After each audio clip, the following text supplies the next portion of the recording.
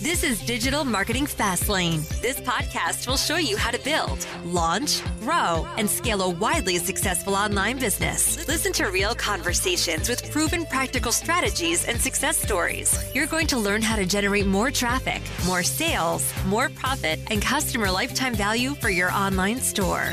Coming to you from the online marketing experts at Voy Media, here's your host, Kevin Urrutia. Okay, hey everybody. My name is Kevin. I'm here with Heather Saffer from Dollop Gourmet. Hey, how are you doing, Heather? I'm good. How are you, Kevin? Good. Can you tell us a little bit about yourself and maybe your business? Yeah, so my business is Dollop Gourmet. I started it a few years ago. Before that, I owned a bakery in upstate New York, where I'm from, and I had the bakery for a few years. And then after winning Cupcake Wars on Food Network, I decided I wanted to get out of the brick and mortar business and create a product line that could be sold everywhere instead of just in the city I was in. And so I worked to create the Dollop Gourmet line of frosting, and I wanted it to be healthier but still taste good. So made sure it was lower sugar, vegan, gluten-free, soy-free, but still tasted like a delicious frosting that you would think of. So you had a successful, bakery. What was that feeling like when you kind of decided, hey, I want to make like a product that I could sort of sell anywhere? Like, what were you thinking? Why did you make that transition? So I had the bakery for a few years, and it was a lot of fun. It was a create your own style bakery. So it was different than anything else. People would walk in and we would make cupcakes on the spot. So they'd come in, there was no display case, and they would pick out the cake flavor, filling, frosting, and topping that they wanted, and we would stand there and make it for them, kind of like the Cold Stone, but cupcakes. And we did a lot of corporate events and weddings and showers and parties and all kinds of stuff. And it was a lot of fun.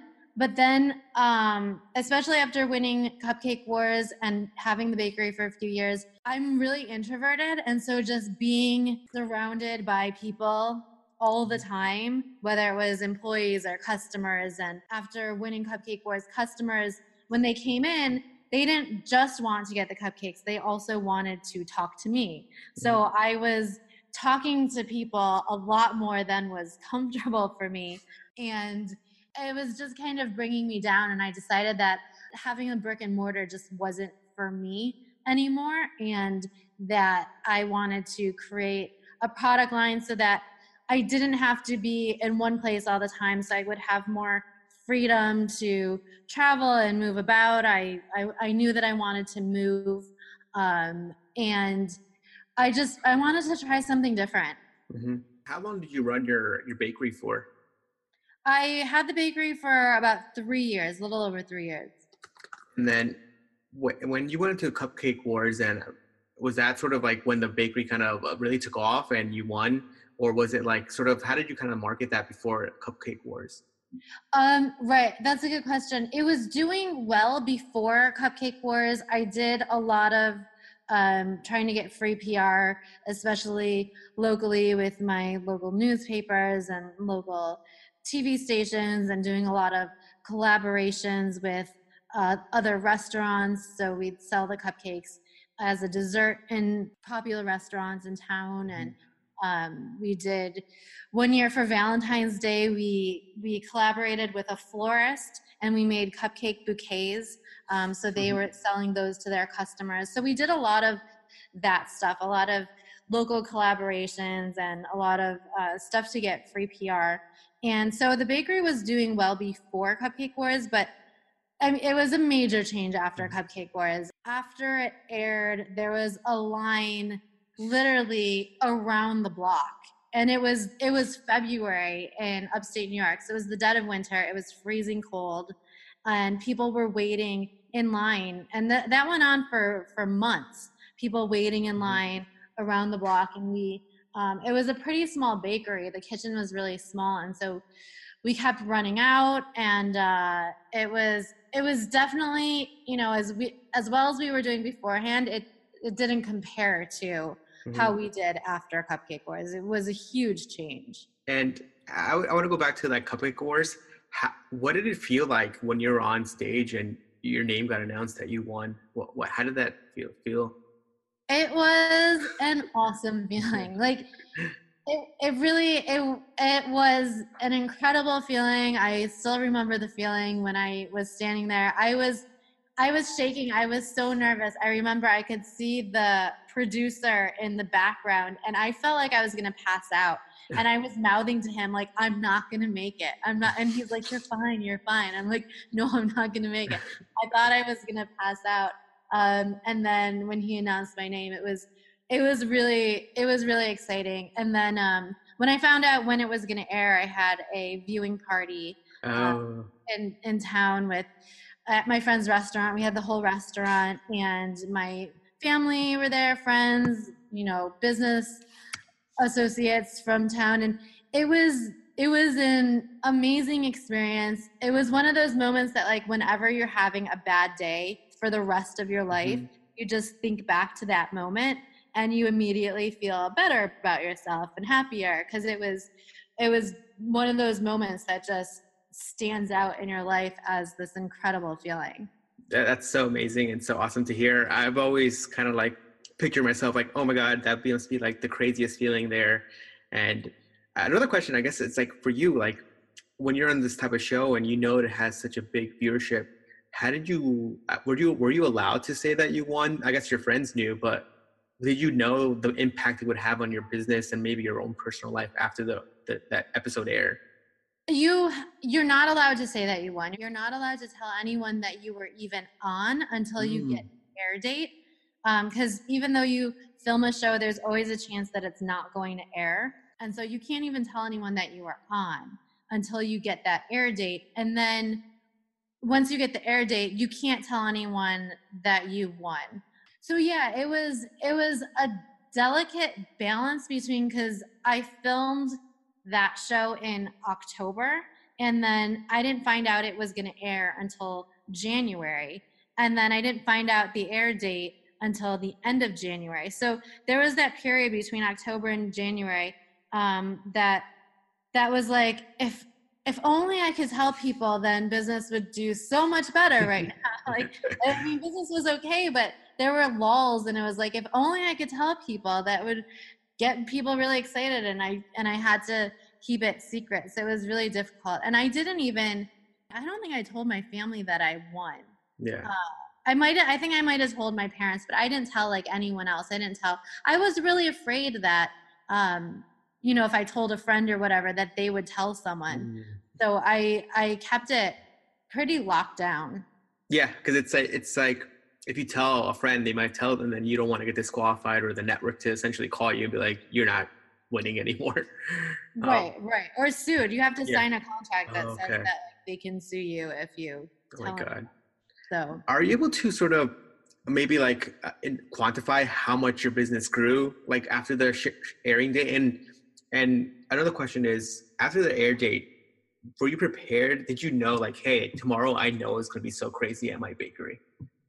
I knew it was going to be crazy. I did not know how crazy it was going to be. Were we prepared? No, I think we sold out in like an hour. Oh my God. I thought we were prepared. Like, we were as prepared as I thought that we could be, but we were definitely not prepared to meet the demand. It was insanity. It was complete insanity. Wow, that's just like it must be like a crazy feeling, because you said before, kind of struggling a little bit, just getting along, and then in one day, just business pretty much changes. And I'm guessing for you, like, how did that, as an entrepreneur, like, you kind of experienced this huge growth all of a sudden? How did you grow as like an entrepreneur, as an owner, and how was that? How did you sort of get mentorship on saying like, hey, this is what I need to do now, because my normality has sort of now just completely changed? There's definitely a steep learning curve, and you learn a lot about yourself through something like that. Business grew, but at the same time, you're trying to manage the expectations of your customers, because their expectations grow as well. They're like, we saw you on TV, so everything, this must be the most amazing thing that I've ever eaten in my entire life. And I want it right now. And I don't want to wait for it. And I don't want to pay a lot for it. And so people have these intense expectations, and you're trying to keep everyone happy. So it's not all roses. Mhm. It definitely is not something I would ever change for the world. I think the positives outweigh the negatives, but there's a lot of adapting to be done. And I definitely learned a lot about myself through the process, and what I wanted and what I didn't want. And it's also, I think you learn a lot about how you deal with publicity and your public image, because honestly, it became difficult for me, not so much after Cupcake Wars, but I think more so after Cupcake Wars, and then the book deals, and then Shark Tank, and all of it added up. And once I launched my product line nationally and into stores, it became a little difficult to align my true personality and to be authentic and be yourself with managing the personality of the brand. And if your personality isn't exactly the personality of your brand, of your company, like trying to align those two and mesh them together and still be authentic, but still represent your brand, it becomes a little tricky. Yeah. So there's like all this additional pressure and stress, and the perception of people and your brand sort of may not be kind of how you are. And it's sort of like, maybe internally you might be like, hey, this is what people want me to be, but I don't want to be like that. And so it's a lot of pressure, especially, like I guess other people don't know, you were also on Shark Tank. So it's two very big network shows, and you've had success on both. And can you talk a little bit about Shark Tank and so Shark Tank was after you kind of left the bakery. Did you sell the bakery, or how was that like? Did you say like, I just don't want to do it? Did you shut it down, or is it still running today? No, I was gonna sell it, but I had gotten a book deal with a publisher at the time, and they wanted to use the brand name of the bakery, and they wanted to use the recipes. And at that point, I was like, I either take this book deal, which is amazing. To become a published author and get a deal with a publisher, which is so difficult to do, or I try to sell the business, but I can't really do both, because if I keep the brand name and the recipes, I don't really have anything left to sell, right? I have equipment, and I'm renting my location, so there's not really anything else to sell someone. I can't sell them the bakery, so I decided to just shut down the bakery and keep the brand name and the recipes and move forward with that. And then, so once you started the book, so basically when you sold the company and then moved forward with the book deal, how long how long was it until then you started your second company, which is Dollop Gourmet? So Dollop, the bakery was still named Dollop Gourmet. Yeah. So I kept the brand name and everything. I closed the bakery at the end of 2012, and then the book came out in 2013, and then I didn't launch the frosting line until the end of 2014. So there was a bit of a gap there that I had to kind of keep things going, keep the brand going, but I wasn't actually selling anything. Okay, so you kind of just was there, maybe promoting your book or something like that. Okay. Right. So you kind of knew what happened from your experience with Cupcake Wars. What made you, I guess, going back on your personality, what made you then say, hey, I will also want to do something like Shark Tank? Because, you knew the potential of maybe the publicity that could happen again after being on a show like Shark Tank. Or was it Shark Tank not as big as it was now? No, Shark Tank was big, and I love free publicity. I think that it is the thing that can really set a business on fire. Also, it's just fun, right? Like part of life is having fun, right? And how much fun is it to get on these shows and that you don't have to pay anything for, and it can, help your business. They're fun experiences. So I knew that I wanted to try to get on Shark Tank, especially after being on Cupcake Wars, I knew what it could do for my business. I knew that it would be amazing exposure, and I believed that I could get on. So what was the process like of getting on Shark Tank? Did you have to apply, or were you able to maybe leverage some of your previous exposure to get on there easier? I mean, I definitely think my previous exposure helped for certain. And I think it helped me throughout the whole process, just with my expectations. Cause I had prior experiences with, big network TV so I think I had different expectations than some people do. But the process is it's a very lengthy process. It was almost a year-long process of applying and paperwork and auditions and Skype calls and submitting documents, and it was a long process, and at any stage in the process you can get cut, and you have no idea when or if that could happen. And then at this time, were you still living in upstate New York? Yeah, I was still living in upstate New York. Yeah. Okay. And then where did they shoot the air? Where did they show the air? I guess record it. Is it California? Yes, it's in LA. Okay, LA. Okay, perfect. So I guess you were on Shark Tank, but can you talk to us a little bit about maybe the process of making your frosting and sort of what that was like? How did you figure out what flavors to use, what ingredients to use, what manufacturing company to use? Because that was something newer for you. I thought to myself, how hard could this be? I'm making frosting all day long in the bakery. Like, how hard can this be? And it wound up being really, really difficult. It was really difficult to get the formulations right because it's a mass scale. It's not like making it in a bakery. I knew I wanted it to be vegan, and the frosting we were making in the bakery was not vegan, so I had to change ingredients. And then finding a co-packer was really, really difficult. It took me over a year to find someone that was willing to give it a shot. So that was the most stressful part, is I couldn't find anyone who would make it. And there were a couple of times like I thought it really wasn't going to happen because I could not find anyone to make it. And I just kept pounding the pavement, and finally got someone to give it a shot, a manufacturer who had actually never made frosting before. But I was able to talk them into trying it, and they were able to do it. And I remember when I got the call that they said they did the test run and it worked, and that we were going to move forward. And I was in Florida. I was in my mom's car in the back seat, and I was like so ecstatic because I was like, this is finally going to happen. Yeah, like your new project essentially is going to come to life. Right.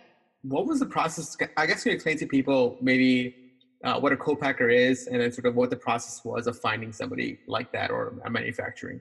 Yeah, a co-packer, or also called a co-manufacturer. It's so that you're not building out your own facility and doing your own manufacturing. So it's a manufacturing facility that you contract them, and they do the manufacturing for you. And they do the manufacturing for a host of different brands. And usually there'll be contract manufacturers that they'll specialize in a certain area. So whether it be sauce, and they make sauce for a bunch of different brands, or salsa or cereal or whatever, they have the right equipment to make what you need, and they can do it at a higher volume and a larger scale. Yeah. So yeah, basically for anybody listening, if you ever like in this sort of like food industry, you definitely need a co-packer at a certain level, because they have the quality of the machines, and they just have the capacity that you might need if you're selling hundreds of units a month. Whereas like you don't want to be doing it in your own kitchen essentially. Right. Unless you want to build out your own facility, that just comes with, you have to buy the equipment, you have to get approved, HACCP, there's just so many. Yeah. Like co-packers have all the licenses, and they also know how to pack things properly. So you're kind of just shortcutting a lot of that work. Right. You hire the employees, and Okay, perfect. So can you talk to, I guess us, on Shark Tank? I mean, I saw that you get to deal with Barbara Corcoran. Can you talk to us a little bit about life after Shark Tank, how that was for you personally? How would that feel after that? Yeah, I mean, it definitely, Shark Tank was huge for business. Had already gotten the product into a couple grocery chains. So we were already selling in grocery chains, a couple of the larger grocery chains, but we weren't selling online at all. So I knew that after I got the call that I was gonna, my Shark Tank episode was gonna air, that I needed to build out an e-commerce site. So the e-commerce site actually went live about 1 week prior to our air date. Oh, wow. So the orders that came in from Shark Tank, that was our first time doing e-commerce. Oh my gosh. And it was another insane experience. Because we just were not fully prepared. I thought we were prepared, but I decided that we would package and ship everything ourselves, which we had never done before. And so I talked to one of my friends who had a warehouse, who he sold t-shirts, and he had a big warehouse. And so he let us use this back corner of his warehouse to work out of. So I had pallets of products shipped to their warehouse, and it was myself and my parents, who are divorced. So it was myself and my parents in the back of this warehouse, just day after day, packing orders from Shark Tank. And How many orders from Shark Tank did you receive? It was around 1,000, I think. But the kicker is, so we're in the warehouse. We're almost done. We're nearing the end of the Shark Tank orders. We're getting excited because this has been weeks, like 8-hour days, weeks, just standing there packing orders. And then all of a sudden my phone starts dinging like crazy. And I'm wondering what's going on. I'm getting all these notifications. And this interview I did for Forbes, like the prior week, it went live and it started getting all this traction, and it hit the front page of Yahoo. Oh my God. And it got over 500,000 views, and we got in another 1,000 orders. It was insane because we were definitely not prepared for that. We did not have the product. We didn't have anything. So we basically were starting over again from scratch, trying to get in the product for those 1,000 orders and pack everything up and ship it out. So it was crazy. Sam, so like in basically 1 or 2 days, you almost made 20,000 in revenue from just being on the shows. We did close to, with both of those things, we did close to 100,000 in revenue. Wow. Jesus Christ, that's a lot. So maybe it wasn't 1,000. I don't remember how many. Probably like we did close to 100,000 in revenue. Then that there were a lot of orders. It felt like it was never ending. Jesus, that's so crazy. That's the power of Shark Tank is so incredible. And I'm assuming that whenever the show re-airs, you probably get a bunch more orders as well. Nowhere near that. We definitely get a bump and, emails and orders. And it airs about every month and a half on CNBC, seems to be. So it's definitely a bonus. It's nowhere near that first hit, but first one. It's a bonus, yeah. Yeah.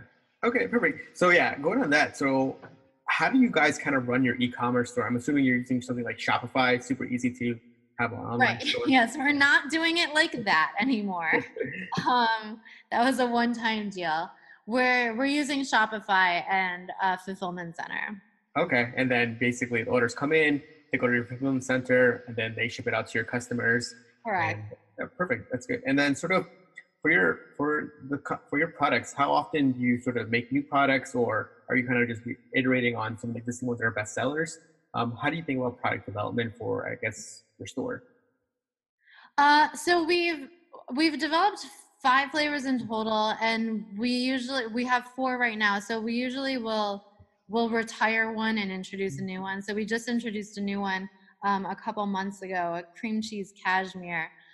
So we kind of go based off what people are asking for and just what's going on. We retired our peanut butter flavor, which was really popular, but our manufacturing facility wanted to become nut free. So we had to retire that one, and we developed the new flavor to replace it. Okay, perfect. Yeah. So yeah, like sometimes, you have to make decisions based on maybe the co-packer or any other company. Sometimes you want to keep a flavor or you want to keep a product, but they can't manufacture, or like you say, sometimes the other companies, like tools run out, or supplies just aren't there anymore. Right. Or sometimes, ingredients of one, flavor could skyrocket, and you're like, okay, this is not going to work anymore, and you need to replace it with something else. Great. And then for something like, I guess for your business, do you still do a lot of, I guess, PR marketing for your company, or do you advertise at all, or is it mostly like B2B and a little bit BTC? I'm a firm believer in free PR. Mm-hmm. We haven't really done traditional advertising or paid ads. We try to use free PR when we can. We do a lot of social media. We do a lot of collaborations with other complementary companies that have, whether it's protein cake mix or vegan chocolate, or something that is complementary to our product. We like doing a lot of collaborations with other brands. I guess I just have just two more questions for you. I guess what's like the best advice you would give to a new entrepreneur starting out? Maybe do you have any book suggestions for them? Sort of, what advice do you give them? Advice I would give them is, first of all, to remain authentic and be true to who they are. Because there have been times that I mentioned before, I've had a hard time doing that, especially when you get the publicity. Mm-hmm. But the times that, when I can look back and see that the times that I have stayed authentic and just myself, even like publicly too, like on social media, those are the times that business actually does better. So to remain authentic, be who you are, even if you're getting public attention. The other thing is to really know your story and what makes you unique and what makes your product unique, what makes it different, what you can offer to consumers, right? Because a lot of these days, especially if you're trying to get free PR, these days a lot of people are more sensitive to being sold to. Mm-hmm. So it's more about storytelling and what you can offer, and that also translates to getting on TV and getting in the news. It's not a business advertisement. It's what can you offer to the viewers or the listeners, and to always keep that in mind when you're starting out. Yep. Yeah, that's good advice. Yeah. So, and then last question is sort of where can viewers go to learn more about you or to learn more about your brand? To learn more about my brand, you can go to dollopgourmet.com. And for me, you can go to either heathersaffer.com, or I just started this. I've talked a lot about free PR because I really believe in it, and it's what has launched and sustained my business. I created this ebook very recently, like last week, and with a lot of bonus materials. And you can go to freeprhacker.com. It's about PR hacking, and there's a freebie there. I made a video tutorial step-by-step of how to find the email address of any store buyer or influencer or magazine editor or TV producer, because that was one of my biggest struggles, was how do I even reach these people? And once I figured out a system, I created this video tutorial. So you can get that for free at freeprhacker.com. Okay. Thank you, Heather. And I see that you're using ClickFunnels for that. So yes. ClickFunnels is a great platform. It is. It's so good. It's a lot of good upsells and downsells. So yeah, everybody, that's Heather Saffer, freeprhacker.com.